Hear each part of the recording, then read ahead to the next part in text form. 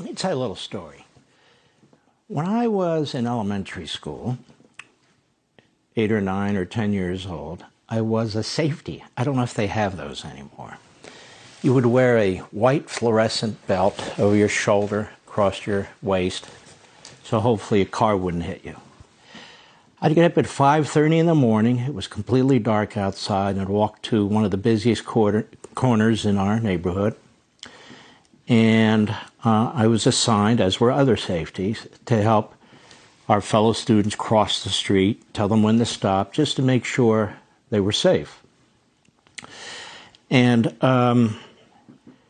so what began to happen, there was a group of 4 or 5 kids who would, every day, every morning, harass me, make fun of me.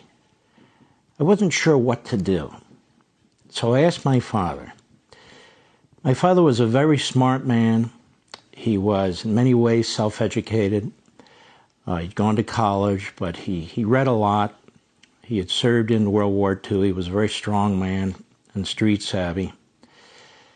And he said, pick out the leader of the pack and hit him as hard as you possibly can. Now, I'm not advising that for kids today because you probably wind up in federal prison. But I said, hit him as hard as I can. I'm a little nervous about that. I said, where should I hit him? He said, in the stomach. As hard as I can? He said, yes. And so a few days later, it happened again. And I thought about what my dad said. And I hit him as hard as I could in the stomach. And he went down to the ground crying like a baby. And the others, well, they kind of walked around me, and they never bothered me again. I know we live in different times. I know what kids are told to do and what not to do. I know what would happen to me today in this environment. Why am I telling you all this? Because that has stuck with me now to the point where I'm 64 years old. Why? Well, in a strange way, when I look at Ukraine, this is how I see the Russians and how they're treating the Ukrainians.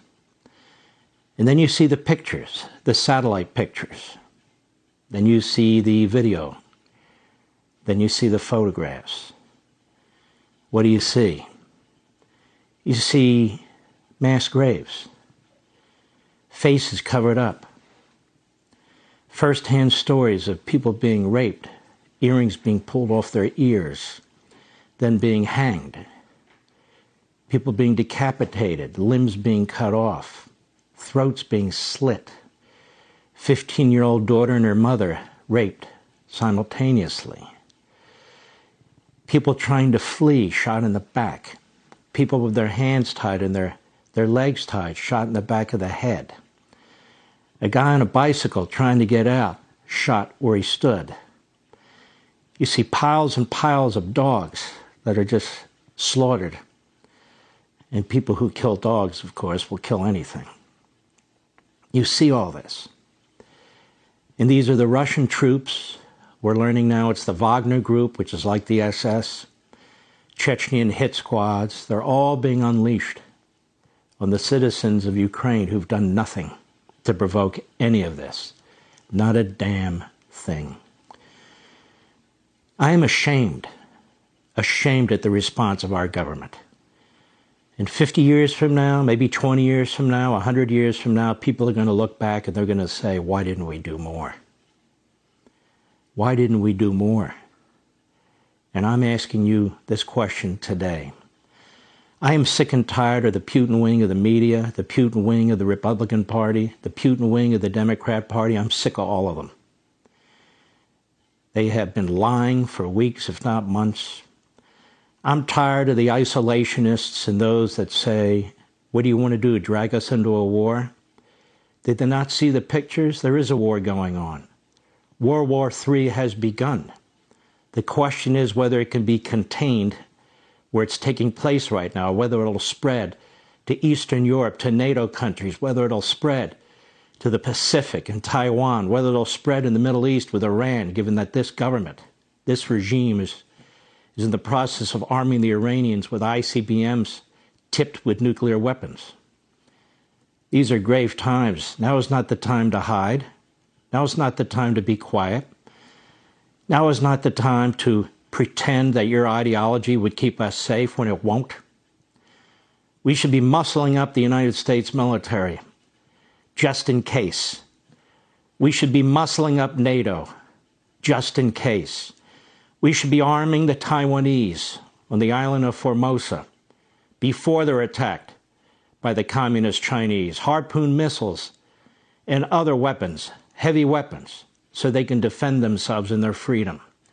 We should immediately stop negotiating with the terrorist regime in Tehran, ensuring that they're going to have nuclear missiles that can hit our cities as well as hit anywhere in the Middle East and in Europe. Can you imagine when that happens? The state of affairs in the world. Of course, this all involves American national security. We can't pretend it doesn't. What do you think, they're going to leave us alone? That this isn't going to affect us economically? That this isn't going to affect us geopolitically and in every other way? Of course it is. Of course it is. When bullies see weakness, they attack.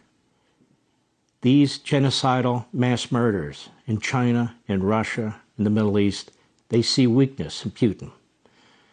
In response to these horrific photos, and the evidence is overwhelming, of genocide, Joe Biden can't even call it genocide. They're splitting legal hairs. Why? Because if you call it genocide, you have to do more than provide stingers and javelins.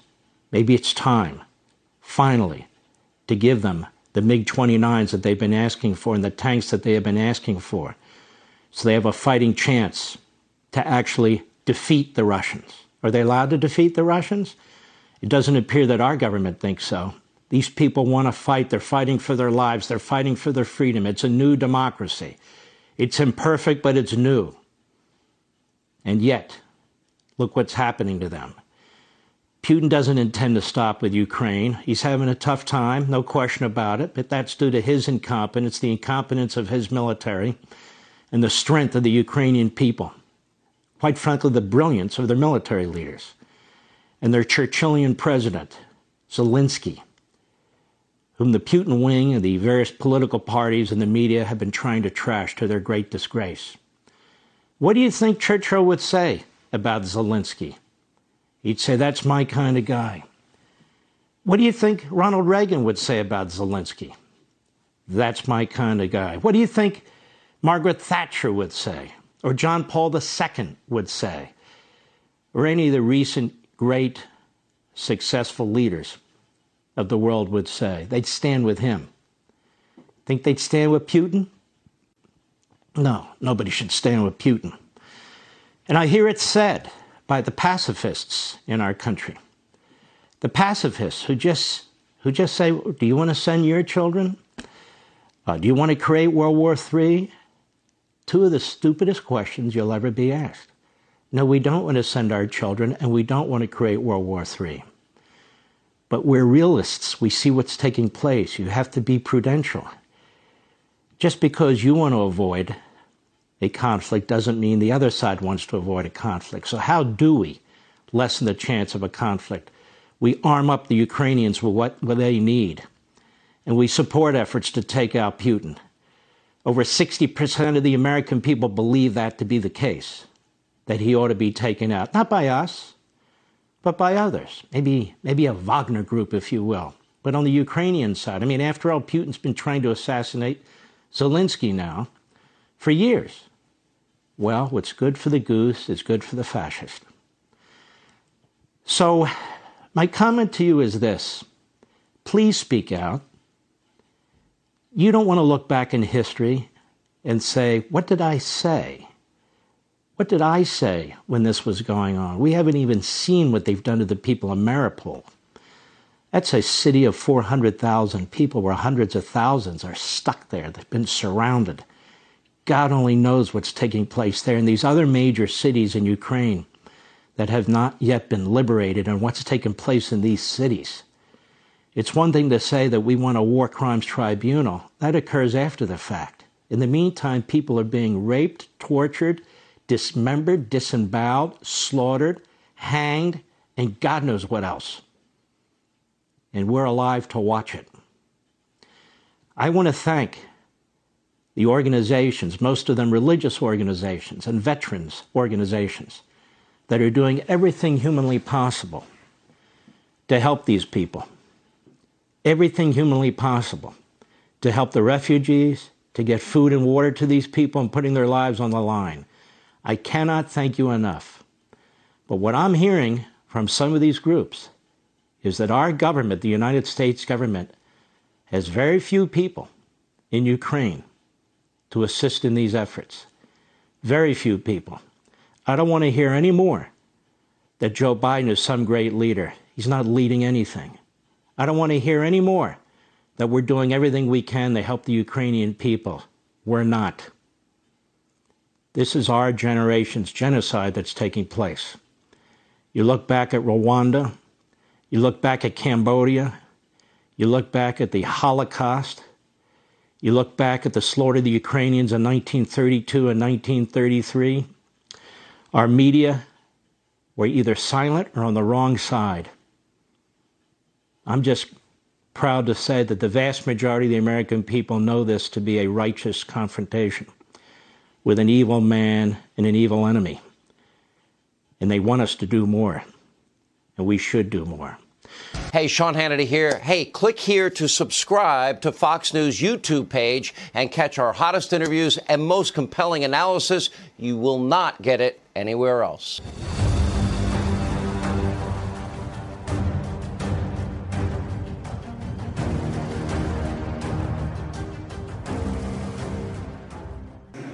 I want to begin with a quote from Winston Churchill. The farther you look behind, the farther you can see ahead. In order to see ahead the next 5 years, to 10 years, 50 years, you have to look behind that much. Why? Because it is a single road. It goes here. It doesn't start suddenly. It draws on everything that went before it and becomes something new. So to begin this discussion, I want to begin with technology, because there is a belief here that technology is the key to geopolitical power. Well, perhaps it is. But let's first discuss technology. So, for example, this is an iPhone. You must have many of them. It's obviously a useful tool, and you have no idea of its history.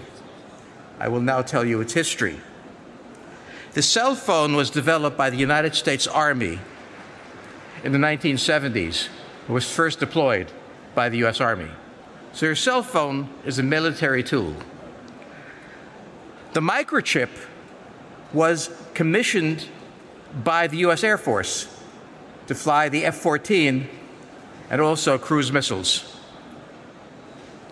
GPS, you use that to find your way around. So did the US Navy, which commissioned the building of the GPS squadron so its submarines could know where they are. There's, of course, the camera. We all love the camera. I don't, but my wife does. It was developed for a space satellite so that the film did not have to be dropped to Earth.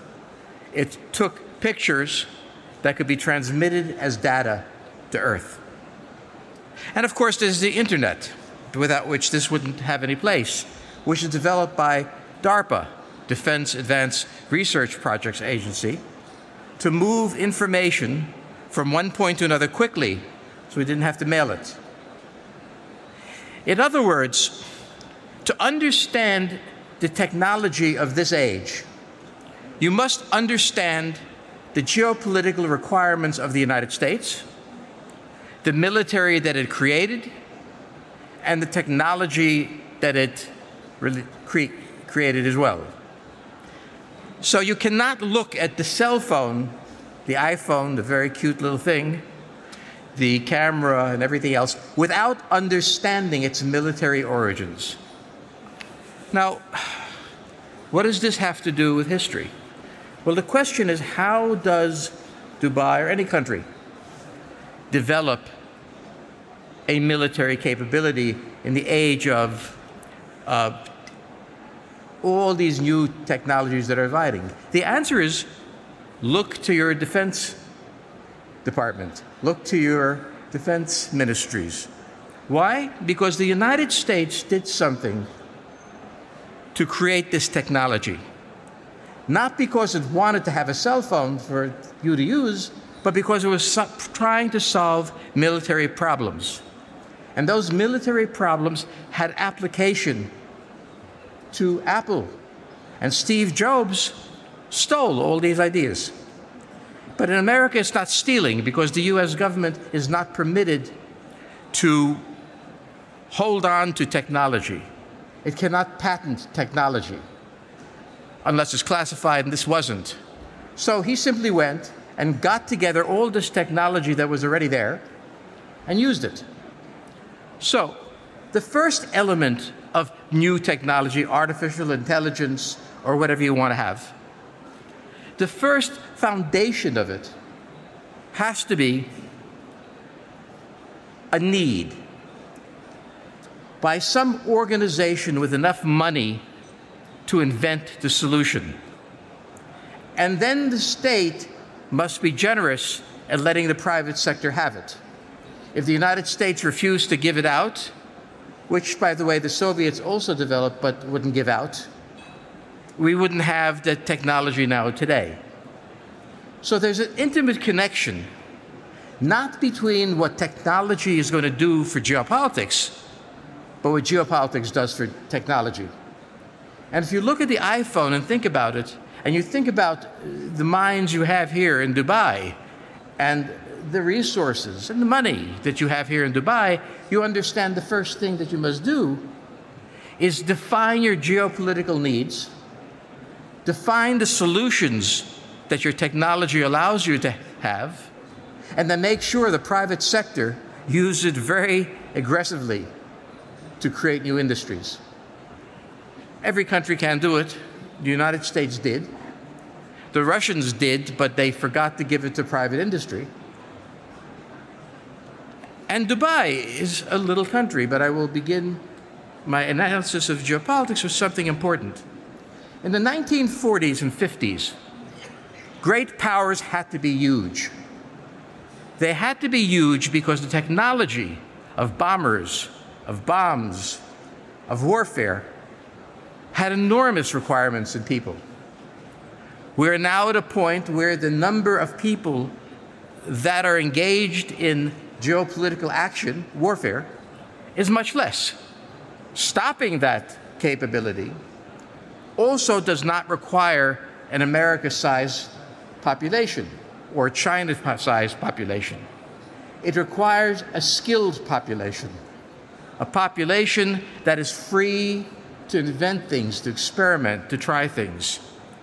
And that is what I would like to urge on. It's not my place to urge anything, but what I think is necessary for Dubai is to understand that you do not have to be a massive power in population to be a great one. Look at Israel. Its population is hardly worth mentioning. It is a decisive force in the region. You're a lie. And one that is becoming globally significant because of the technologies it has. So the first part of what I want to talk about, the next 50 years, is the last 50. All of these things came to pass. You're using them now. You don't know where they came from. They came from the Ministry of Defense. And your Ministry of Defense is quite capable of inventing things too. Certainly the Israelis were. So, having said that, let's talk a little about major geopolitical shifts. Because people always, Bill, I just said in a panel before, people always believe that this is the worst of times, and they invent some past that was peaceful and loving and kind. There was no such time. We are not nice people, we humans, and we don't live in peace, and we must be prepared for war. And in the Ukraine, all of the West was stunned to find out that history hadn't changed. I don't know why. So let's talk about what we mean here, okay? At the end of World War II, an entirely new geopolitical system was created. Japan collapsed. Germany was occupied. Russia was in the center of Europe. The United States was, without any doubt, the leading power in the world. And that existed for a very long time. And we were close to war, and sometimes the Americans went to war foolishly in Vietnam and other places. But the world held together. But nothing in geopolitics is permanent. Everything changes direction. So what direction has changed here? In 1991, an extraordinary year, the Soviet Union collapsed. The Maastricht Treaty was signed, and for the first time, Europe became a unified entity. Operation Desert Storm was carried out here in the neighborhood, releasing the forces of Islamic fundamentalism that ultimately attacked on 9/11 the United States and has wreaked havoc in the region. Japan had a massive economic crisis. It was as stunning as any other. Japan went from being this enormously successful country almost overnight to being a failure. And China began its rise to power in 1990-91. All of this happened in 1 year because all of them were linked together. The weakness of the Soviet Union finally gave rise to a Europe that was united because they were not concerned about the Soviet Union, which gave rise to unrest in the Middle East, now that the United States is of a different sort, Japan's crisis, and so on. So between 1945 and 1991, the world changed completely. All right? This happens all the time, but when it happens in your lifetime, as happened in mine, I was shocked. Shocked, I say. We are now living in 2050 in a very similar time. First, we have discovered that Russia is not a great power. Its economy ranks behind South Korea's. It is a weak economy. Its military has shown itself to be incapable of adequate planning or the execution of a war, even if it's at a country as weak as Ukraine. So our vision of what Russia was already damaged in 1991, that vision is now doubled down. And whatever the Russians say, we know they couldn't take Kiev. We know that they couldn't take Ukraine. We know that they couldn't survive the sanctions without stumbling. And a third element emerged, which I was surprised by. The reemergence of American power. Power not military, but economic. The power of the dollar, when it was denied to the Russians, when that denial was joined by the Europeans, when it was joined by Japan, by a worldwide coalition, crushed, I would say, Russia's capability to make war, because wars are expensive. In addition to that, the United States discovered that it was a leader of coalitions, of NATO, of course, of China as well, of Australia, so on and so forth, that when the war came there, the United States discovered it could lead something it had forgotten, and had also discovered that it could wage war without shooting, which was a very important thing to do. So the United States stood back, did not engage, supported the Ukrainians, and made it impossible for the Russians to convert rubles to dollars at the Federal Reserve Bank. And that was the discovery of a new sort of power, which was always there, but we didn't know. So where we are now is a very important place. We've entered a new era. But we can see that we've entered that era only by looking backwards. In looking backwards, we see this is different from 1945. Looking backwards, we can see this is different from 1991. And therefore, by looking backwards, we can see what's new. If you can't look backwards, you can't imagine what's new. And what are the things that the Americans are learning in this? Well, the most important question that the Americans are learning in this is the centrality of space. If we want to know what the Russians are doing, they can't hide it. From space, we can see them. We always knew this, but this is a war in which we could operationalize it. And if the Russians could, they would destroy our satellites, which they always claimed to be able to do, but they couldn't. And so, where does war go now? Well, war went with the iPhone into tactical operations on the face of the earth. Now we are in a different time, where the real issue is not what happens on the face of the earth, but happens in space. From space, we can see the ground. And on the ground, we can see soldiers. And the soldiers we have seen, we can order to be killed by weapons in space or weapons on the ground or what have you. So the geopolitical shift that we see coming out of this, one that will last forever, is that we have now entered space warfare. We have been there really for a long time, being able to spot Soviet satellites or Chinese satellites, they're being able to spot ours. But now space is bound up with warfare on the ground, and therefore the enemy we have, whoever it is, must destroy our capabilities in space. To command the earth, you must command space. To command the sea, you must command space. We talk about artificial intelligence, and I'm not sure what that is. I assume that's very good. But from a geopolitical point of view, we think well enough. We don't need help. What we need is space-based systems.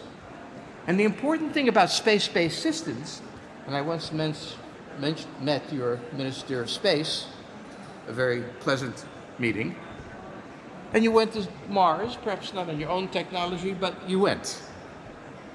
A small nation can become a force in space because it doesn't require 100,000 men in uniform, but maybe 200 to take the technologies that already exist and create something from it. So when we talk about technology and war in general, it comes from war. We can go back to steamships. We can go back to many things. But war creates technology because when you go to war, one, you spend money, and two, it's life and death. And so you get results. We're in a new period. We have seen the decline of Russia, and we are seeing the decline of China. Yes, you will laugh at that idea, but you would have laughed when I said Russia was finished. China is now in its economic end, its final crisis. When the United States began to be an economic power in 1890, it began by selling low-cost, cheap products to the world. By the year 2000, the United States sold 1/2 of all manufactured products in the world. By 1930, it collapsed economically, 40 years later, the Great Depression. It recovered. Japan, in 1950, began its role as a cheap producer. it became an enormous economic power, and by 1990, 40 years later, it collapsed. The Chinese economic boom really ran for 40 years. And now we see the Chinese economy staggering, unable to pay its debts. It's 35% of its economy is real estate, and the largest real estate companies are defaulting on their debts. We will all think this doesn't mean anything. When the United States went into its crisis, we thought, it doesn't mean anything. They'll be better in a week. When Japan went into its crisis, we all thought, well, they'll be better in a week. But they won't be. They will not collapse. They're a great power. They will come out of it, but not in less than 10 years, as the other said. And therefore, what we have to look at there is that China is weakened and weakening, whatever it says. Russia is weakened and weakening, and the United States is emerging, but that cannot be the only power. So I will name 3 powers to you that I expect to rise, and some of them you will laugh at, because I'm always laughed at. That's fine. One is Japan, the world's 3rd largest economy, a significant military, and a united population. Number 2, Poland. We are already seeing Poland emerge in Europe in this war as the decisive power, as the leader. And Turkey, which was in a terrible economic crisis and is emerging, but is a pivot. I can't explain why I picked these countries, but I picked them 10 years ago. And I said they would emerge in 40 years. And 10 years ago, I said Russia would not be able to hold together after 2020, and China would be in economic crisis. People laughed at me. I like people laughing at me. I like to win. So anyway, look at this next 50 years. It will not look like the last 50 years. It will not have the same technology. It will not have the same culture. It will not have the same players. Do not expect that the next 50 years will be like this, only more so. You've seen the way the world changes, and I have confidence that this country, this to be very strange and interesting country, has the capability of making its own way in that world. And I thank you.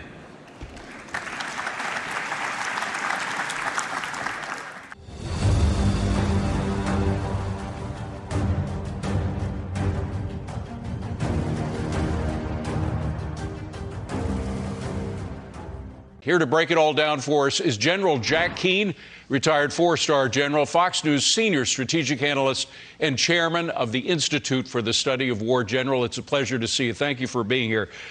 First of all, you've been talking for a long time now about fighting to win, not just to pull a draw, but to win this battle and helping the Ukrainians do it. It sounds like some people in the administration have gotten the message. I want to play a little bit from Admiral John Kirby's presser last Friday to a question put to him by Lucas Tomlinson from Fox News about whether we are encouraging a win by the Ukrainians. Let's play the soundbite and get your reaction. Roll tape. Ukraine. We want the Ukrainians to win this war.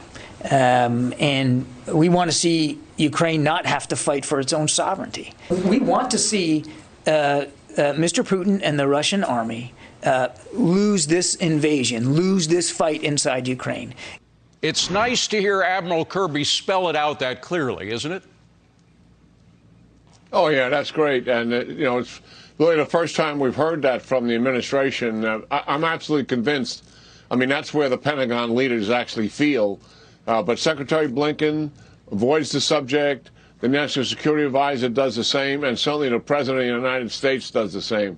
I was very encouraged by the Prime Minister of the UK going to Kyiv this weekend, Boris Johnson, and standing there with President Zelensky, obviously, and walking around the city itself, but nonetheless telling him that he's there to help him win and achieve that victory and drive the Russians out.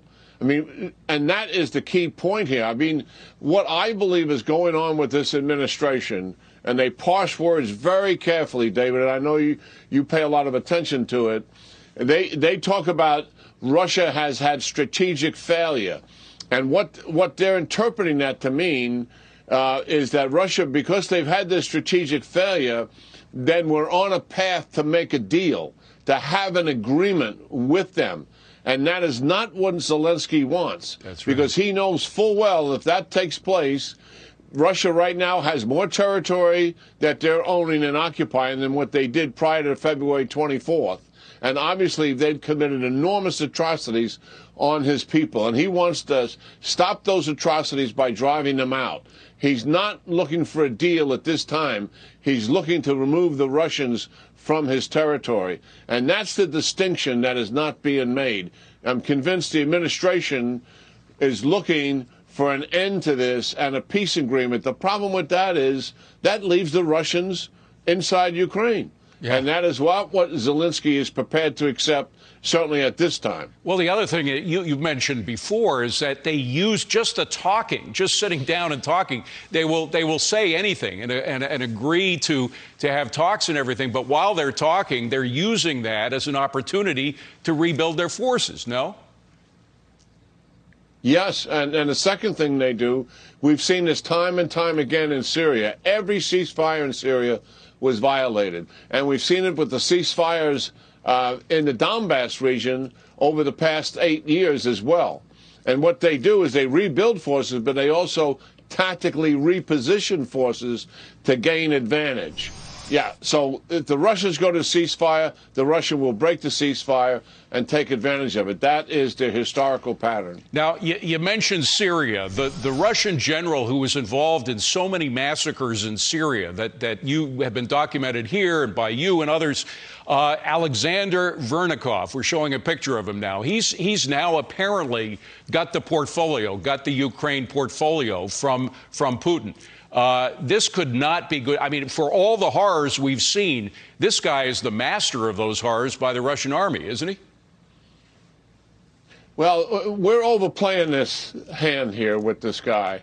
I mean, he was in Syria for 1 year, and yes, he was a butcher there for sure, but all Russian generals are, and he's no different than the other ones as far as I'm concerned. But what's notable about him, he has been in the southern district, where Crimea and the Donbass, he's been there since 2016, 6 years.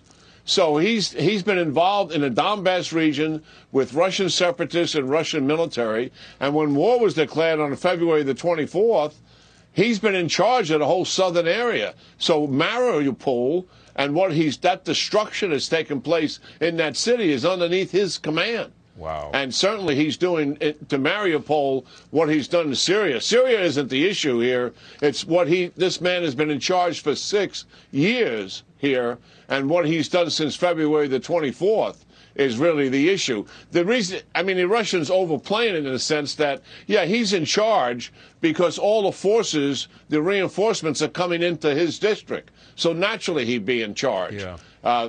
So I think we're making more out of it than what it is. And he is just like other Russian generals.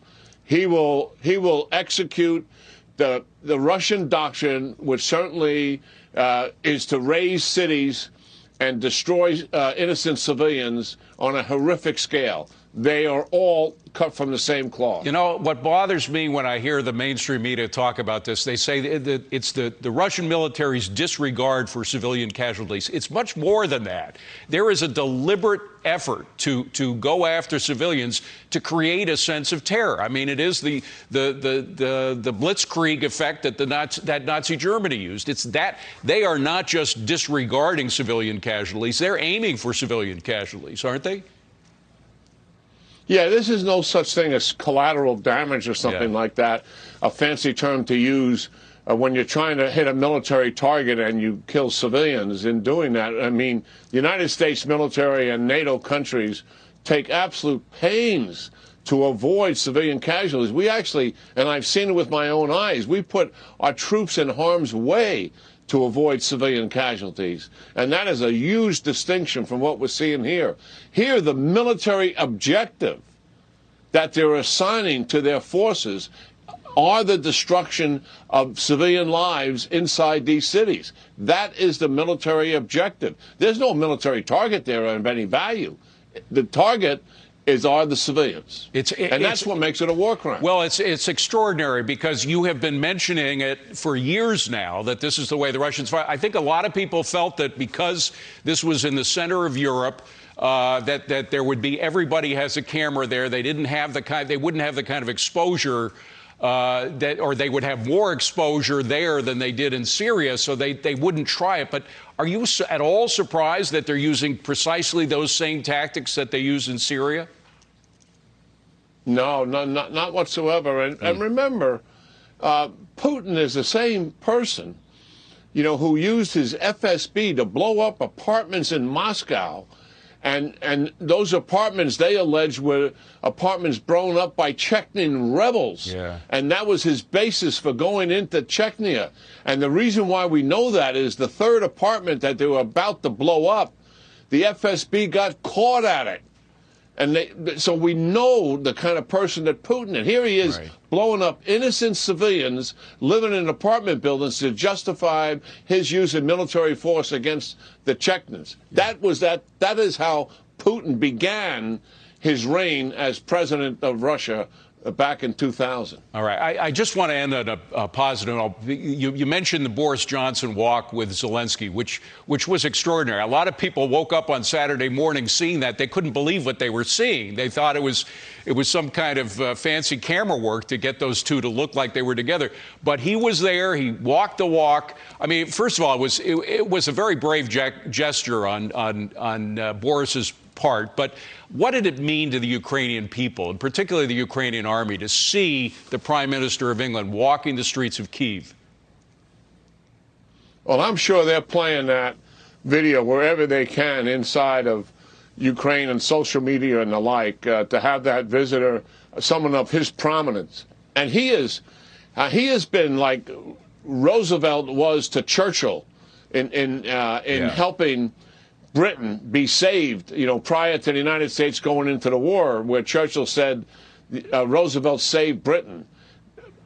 Boris Johnson is much like that. He's given tanks now to Zelensky. The United States aren't giving any tanks, for sure, and there's other things that we could be giving that we're not giving. So I really appreciate what he has done here, and certainly, and it's a huge boost to Zelensky himself. Listen, Zelensky has to deal with his own fears, threat to his life on a daily basis.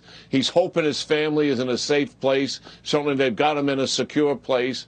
And he's watching his citizens being killed by the thousands every day. You can imagine the emotional and psychological pressure that he feels. And here comes this leader who sort of parachutes into the center of his city there, shakes his hand, pats him on the back, and just gives him some inspiration, to keep it up, keep going forward. General, you're doing absolutely the right thing. I got to run, but I have to ask, should President Biden do the same? Should have been there a few weeks ago, as far as I'm concerned. United States is the global leader. We're first at providing support, at first also in providing our leadership. Yep. We shouldn't be second best at this. I'm not even convinced the president will go. General Jack Keane, thank you very much, General. Great to see you. Appreciate you coming in.